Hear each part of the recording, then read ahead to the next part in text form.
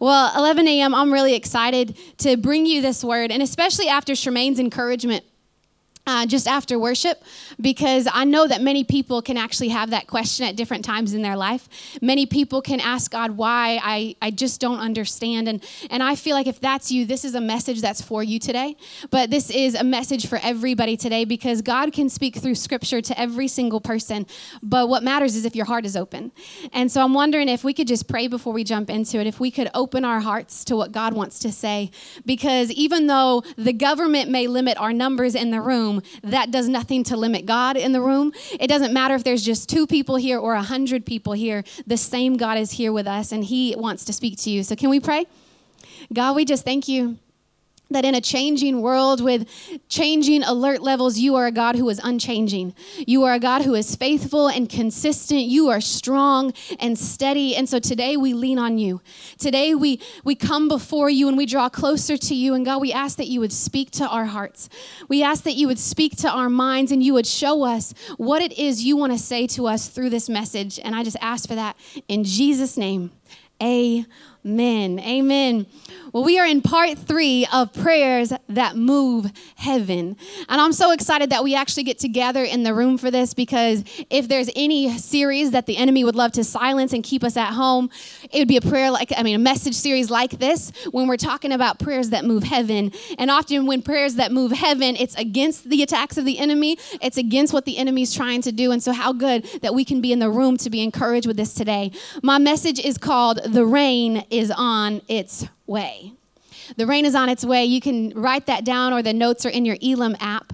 But 2 weeks ago, I mentioned a guy in my sermon that maybe you heard about, and I said, I'm going to preach on him in 2 weeks because I wanted to tell you guys the whole story. I gave you a snippet 2 weeks ago, but today I want to tell you more about a man named Elijah. Elijah was a prophet of God. And let me tell you this, prophets of God, they did not have an easy job in the Old Testament, because more often than not, the king that was in power was a king that was wicked and evil and going against God's commands. And so prophets of God had a hard job in coming up against those kings, because prophets of God are people who will hear directly from God. They'll receive a word or a message or a warning to give to certain kings, officials, or entire nations. And so when they would share these words, it's not always what the king wants to hear, but it's what they need to hear. But oftentimes when we don't hear what we want to hear, we can just get defensive and put our walls up and start to blame other people, right? And that's what these kings would do. And so in Elijah's time, there's this king named Ahab. And here's what you need to know about Ahab. And we're centering ourselves today in 1 Kings chapter 17 and 18. So if you got your Bible, you can turn there, and we'll jump into scripture very soon. But in 1 Kings chapter 17, that's when we first meet Elijah, because he comes forward and he declares this prophecy over the land, over Israel, whom King Ahab is leading at this moment. And he declares this word saying, there is going to be a drought for several years until I say so. So that's a pretty big word to say there's going to be no rain in the land. This is not a word that the king wants to hear, because they depend on the rain, right? They depend on the rain for their livestock. They depend on the rain for their crops and their harvest. They depend on the rain for their livelihood. And so to hear that there's going to be no rain is not a word that you want to hear, right? Remember, we've been on Auckland water shortages. Imagine we were in a drought for 3 years. Like, that's pretty hectic. That's what's about to happen. And so because this is a word that Ahab doesn't want to hear, he wants to kill Elijah, because if they don't like the words of God, they just want to shut him up. And so oftentimes prophets would have to declare this word, and then they'd get a little bit scared and they'd go into hiding. And so God actually sent Elijah into hiding immediately after he declared this word. Now, why is Ahab so evil? Well, he married a woman named Jezebel. Maybe you've heard that name before. They're like the dynamic evil duo in the Old Testament. Okay, so Jezebel, she comes in and she starts to introduce these pagan gods, these false gods to Israel's people. And she starts to bring in all these other gods for the people to worship, false gods, which then divides Israel's loyalty to the one true God. So they were this dynamic evil duo. And the drought is all because of them. All because God is not pleased with the way that they're leading his people, his nation of Israel. But wicked people don't often like to admit that they're wrong. They like to shift the blame onto other people. And so they start to blame Elijah. And they're like, this is Elijah's fault. He said it. It's happened now. We got to find him. We got to kill him. But remember, he was sent into hiding. And so God sent him into this solitary place called the Kerith Ravine. And God said, I just need you to camp out by the brook there. Camp out there and trust that I'll send a flock of ravens to you to bring you bread and meat in both the morning and the evening. Just hang out there for a while, Elijah, okay? So that's where Elijah is. But I'm wondering if you hear this story and you're thinking, well, Darcy, how does this relate to me?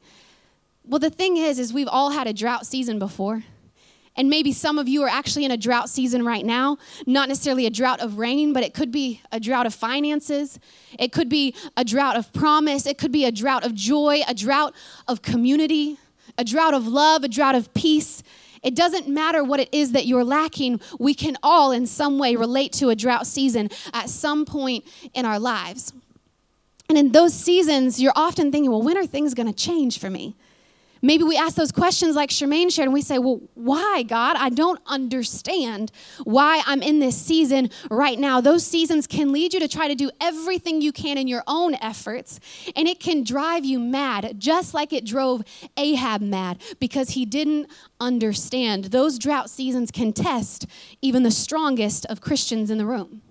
But there's a few things that I want us to learn from Elijah's story today. And I'm going to unpack it as we go. And here's the first thing you need to realize is that you should not miss the miracles in the middle. Don't miss the miracles in the middle. Now, maybe you didn't hear me earlier when I was explaining what happened to Elijah when he was sent into hiding, but God orchestrated a flock of ravens. A flock of ravens to care for him. Now, you know how animals have funny group names when they're together, like a school of fish, a murder of crows. That's actually one. Guess what ravens are called? An unkindness. An unkindness of ravens was chosen by God to display his kindness. I love that. God orchestrated an unkindness of ravens so that he could show his kindness to Elijah in that moment. And a flock of birds brought him meat and bread every morning and every night while he was camped out by this brook. Don't miss the miracles in the middle. There's always miracles happening in the middle of your drought season where God is wanting to show you his kindness by providing for your every need, giving you enough to get by until the rain comes. See, sometimes it's in the middle of your drought season that God also introduces you to certain people that you needed to meet along the way. People that are actually coming into your story for a very specific reason. And in chapter 17, after this brook dries up, God then sends Elijah somewhere else. He sends him to this area called Zarephath. And he says to him, I have directed a widow there to supply you with food. Now, God hadn't yet told this widow that Elijah, the prophet of God, was coming around. And so Elijah goes to Zarephath, and he meets this widow, and he finds out that she is on her last handful of flour and her last drops of oil. Remember, they're in a drought season. People are starving to death. They don't know where food and provision is going to come from. And Elijah, this prophet of God, comes to her and says, could you make me some bread? Could you bring me something to eat? And she's like, I only got a handful of flour and some drops of oil. This is my last meal for me and my son before we die. Now, first of all, I don't understand how you make a meal from that. Like, I don't understand how you make flour and oil into something. I'm not a professional cook, but if I saw that in my pantry, I'd be like, well, I'm dead. Don't know what to do with that. But she's got a handful of flour and some drops of oil. And Elijah says, no, would you actually make something for me first? And then make something for you and your son. And God says this to you. In verse 14, he says, the jar of flour will not be used up, and the jug of oil will not run dry until the day the Lord sends rain on the land. And guess what? Every single day, there was enough food for all three of them. Every single day in this drought season, don't miss the miracles in the middle.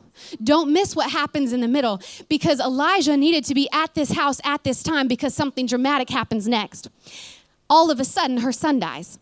Now, this is not what you thought was going to happen in the story, right? All of a sudden, her son dies, and this shakes her faith. She knows that God has been providing for her and providing this provision in their flour and in their oil, but then her son dies, and that causes her to ask the question, why? I don't understand. But then Elijah steps forward and he prays over this son, and he rises back to life. Don't miss the miracles in the middle. They're still in the drought season. There still hasn't been the promise of rain yet, but all of a sudden a son is risen back to life. Elijah had to be at that woman's house at that time in order to orchestrate that miracle. Don't miss your own miracles in the middle of your drought season, because the person you've met along this season might have been orchestrated by God himself. The people that you meet, those little moments of provision when all of a sudden you had enough food on the table, or all of a sudden you happen to have just enough in your bank account to pay rent, or you all of a sudden got that email or met that person in the elevator that helped you connect with somebody else. All of a sudden, don't miss those miracles in the middle. It doesn't matter how small they are. Miracles are always happening while you're on your bigger promise to reign. But 3 years goes by. 3 years of no rain. And then God says to Elijah, go and present yourself to Ahab, and I will send rain on the land. Now that seems like, okay, good. Rain is on its way, but I have to go present myself to that king that's trying to kill me? That king that has been hunting me down for years, you want me to just go and present myself to him and say, here I am, you can kill me now? That's the king that God is asking him to go to. But Elijah boldly goes forward. He knows he's the last one standing. There's 100 prophets of God that are hidden in caves right now. Every other one of them has been murdered by Ahab's wife, Jezebel. And Elijah is asked to be the last man standing before this wicked king, his wicked wife, and this corrupt nation. Now, this is a huge request. I told you being a prophet of God was not an easy job. You often had a target on your back. But Elijah goes before Ahab and challenges all of his false prophets to a contest on Mount Carmel. Now, you might be thinking this is one-on-one contest. No. False prophets, the number of false prophets in this kingdom, there were 450 false prophets of Baal. Baal was a false god that they worshiped. And then there's 400 prophets for Asherah, Baal's goddess wife. And so there's 850 false prophets in this kingdom that, in their words, have a seat at Jezebel's table. Means she welcomed them in, gave them food, made room for them to have influence in her kingdom. That's who he's up against. And so Elijah, one man, he comes over, he's like, I'll take on all y'all. So this is what's going to happen now in 1 Kings chapter 18, verse 18. If you got your Bible, turn there with me or read it on the screen.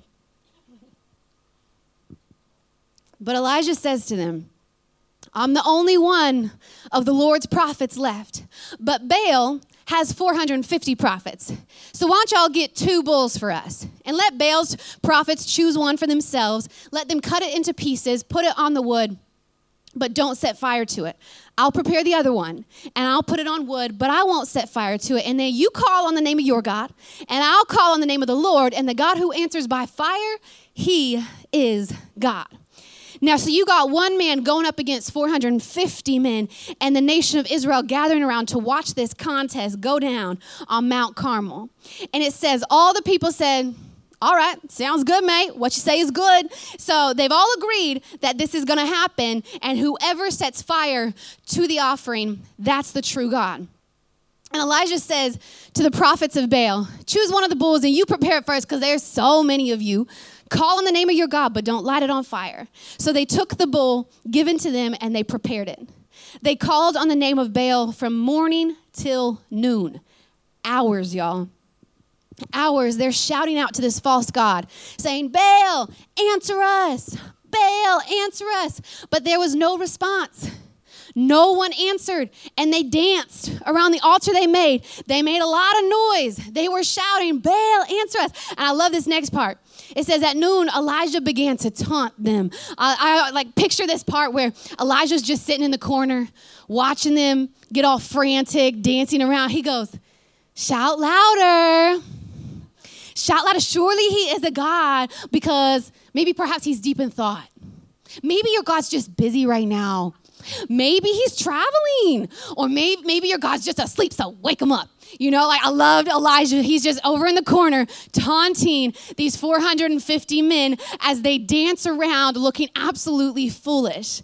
And so they shout louder, and they slash themselves with swords and spears, as was their custom, until their blood flowed. Midday passed. They continued their frantic prophesying until the time for the evening sacrifice. So from morning until evening, they're shouting, they're dancing, but it says no response, no one answered, no one paid attention. These false prophets were putting on a big show before the people for hours. They're shouting, they're dancing, they're enthusiastic, they're making a lot of noise, but nothing happened. Why? Because false gods lead to false hopes. False gods lead to false hopes. They were all talk, but there was no action in these men. 450 prophets begging their false god to do something, and it led to false hopes in the people. 450 prophets of Baal, plus 400 prophets of Asherah. 850 compared to one man, that seems like the majority, right? That seems like the majority. And oftentimes, hear me when I say this, oftentimes in life, people will ignorantly side with the majority because they seem to make a lot of noise.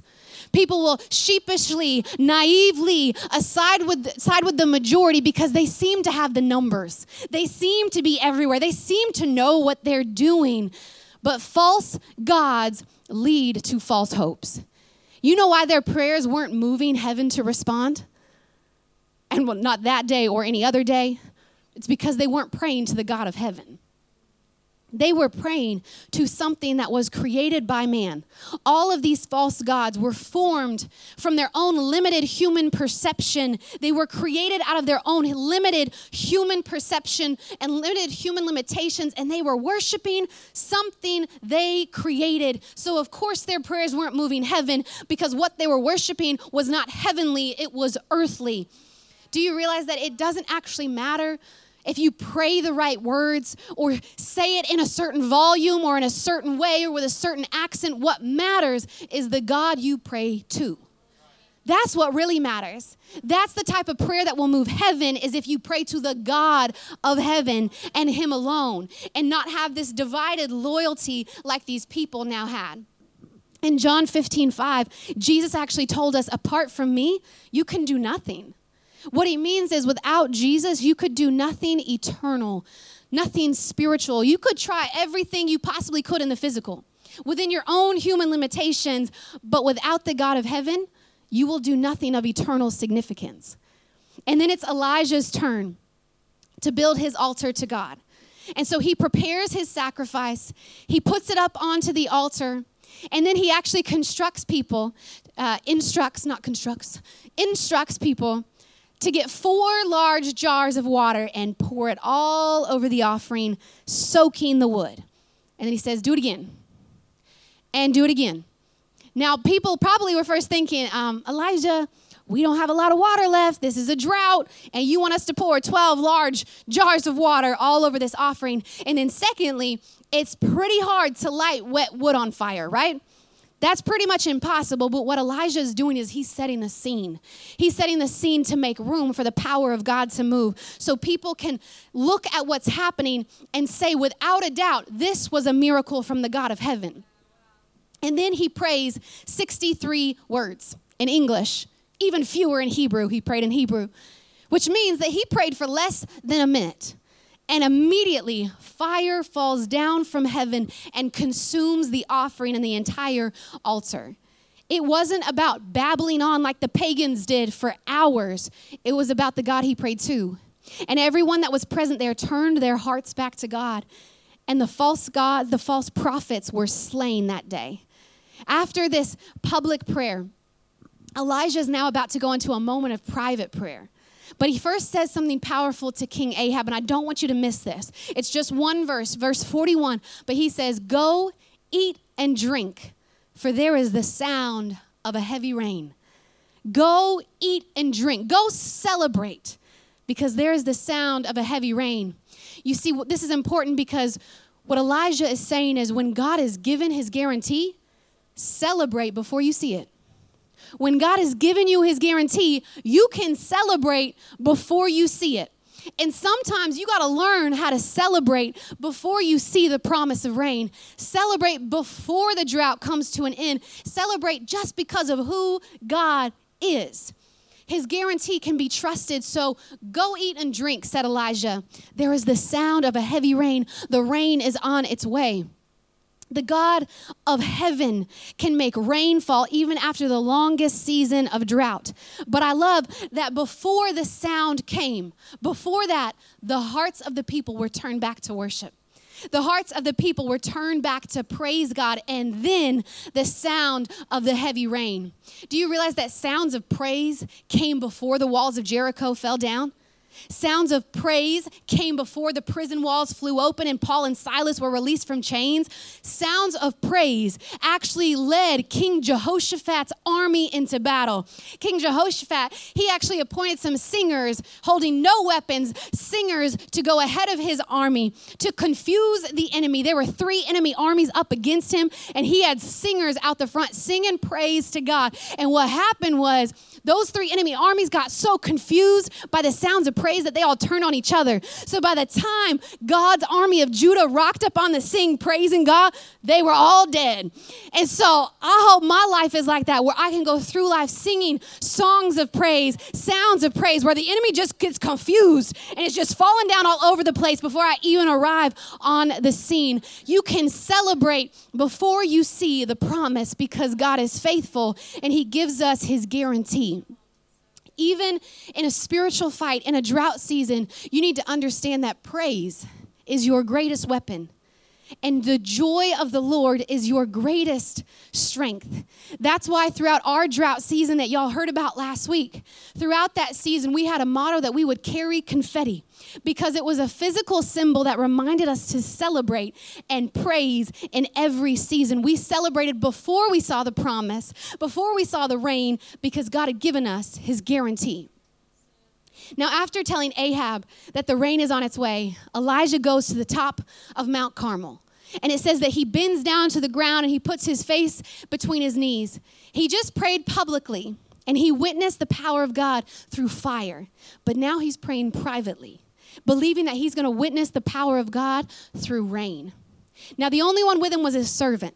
And he tells his servant, while he's praying down on the ground, he tells his servant, now can you go and look towards the sea? So the servant goes, comes back, and is like, there's nothing there. And so Elijah says, go back. Nothing there. Go back. Nothing there. Now, I don't know about you, but if your boss told you to go look for something multiple times and you didn't see it any time, you'd be like, how long is this going to go on for? 7 times, Elijah sends his servant to go back and look. And then in verse 44, it says, finally, the 7th time, his servant told him, I saw a little cloud about the size of a man's hand rising from the sea. Now, let me tell y'all something fascinating before I move forward. I learned this from Jensen Franklin, but when God gave instructions to his people to build his temple in Ezekiel, he said to measure his temple with a cubit and a handbreadth. Now, you might be thinking, Darcy, what the heck is a cubit and what the heck is a handbreadth? Well, let me tell y'all, we're about to learn it together real quick. Okay, you ready? Put your hand out. Tuck your thumb in. Now, from finger to finger, the width of your hand, that's a handbreadth. Now, back in biblical days, they obviously didn't have this universal measuring system, and so they had to measure according to their bodies. And so that was a handbreadth, and now if you take that hand and you actually go from elbow to the tip of your finger, go ahead, do it with me now. 1, 2, 3, 4, 5, 6. 6 handbreadths. So this was a cubit that they would use to measure. So 6 handbreadths is what they would use to measure. And here's the thing, is man can create a lot with 6 handbreadths. Man can do a lot. They can be incredibly innovative, build beautiful things with 6 handbreadths. But when they were building God's temple, he said a cubit and an extra handbreadth. Why did he ask them to add in an extra handbreadth? Because that was the hand of God that he was asking them to factor in. That was the hand of God. See, they could create a lot with 6, but he said, I need you to add in the 7th. Do you realize that actually numbers in the Bible can actually be very symbolic? And the number 7, the 7th hand, the number 7 represents perfection and completion. The number 7 is often used in reference to God. You see, man can create a lot with 6, and the devil might be able to do a lot with 6, but isn't it interesting that the devil can't get beyond 6? 6. The devil can't get beyond that because he's not God. He can never reach 7. And so they needed the hand of God to come in this moment. Now, if we go back to the story that we're talking about, how many times did the servant have to go look? 7 times. And on the 7th time, what did he see rising from the sea? A cloud the size of a man's hand. Symbolically, the hand of God moving heaven to respond.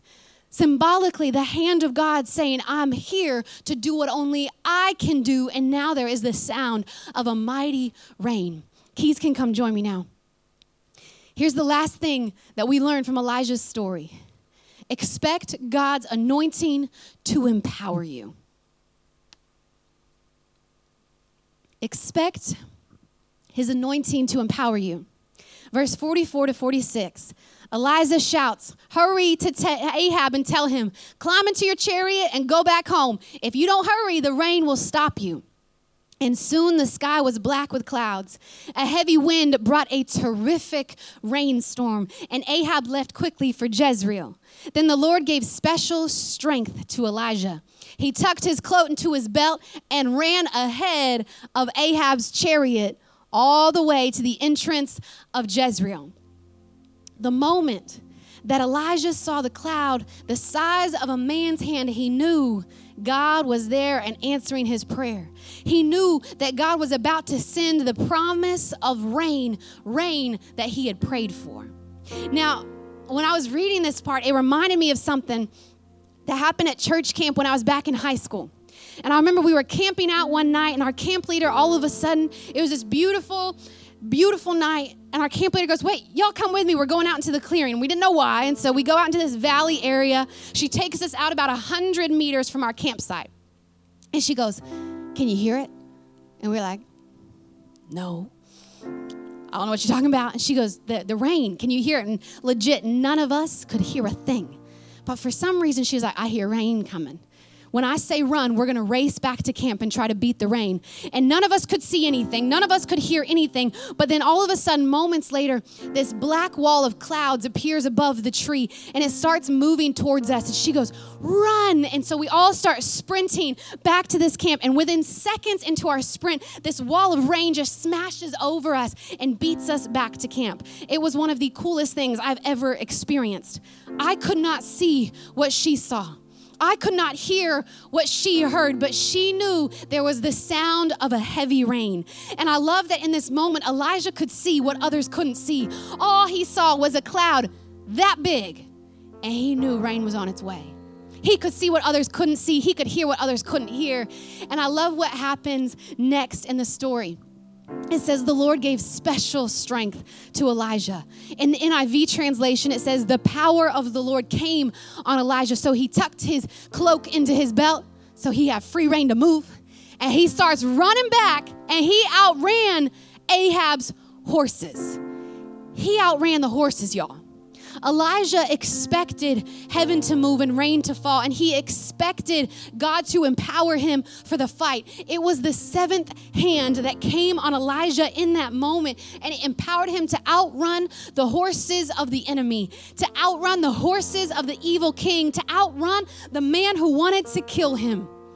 Do you realize that when you actually pray to God, the God of heaven, and you come before the enemy with your weapon of praise, with joy as your strength, you can expect God's anointing to empower you in that moment. You can expect his anointing to empower you to outrun the steps of the enemy, to outrun the enemy as he tries to chase you down. That's the power of God.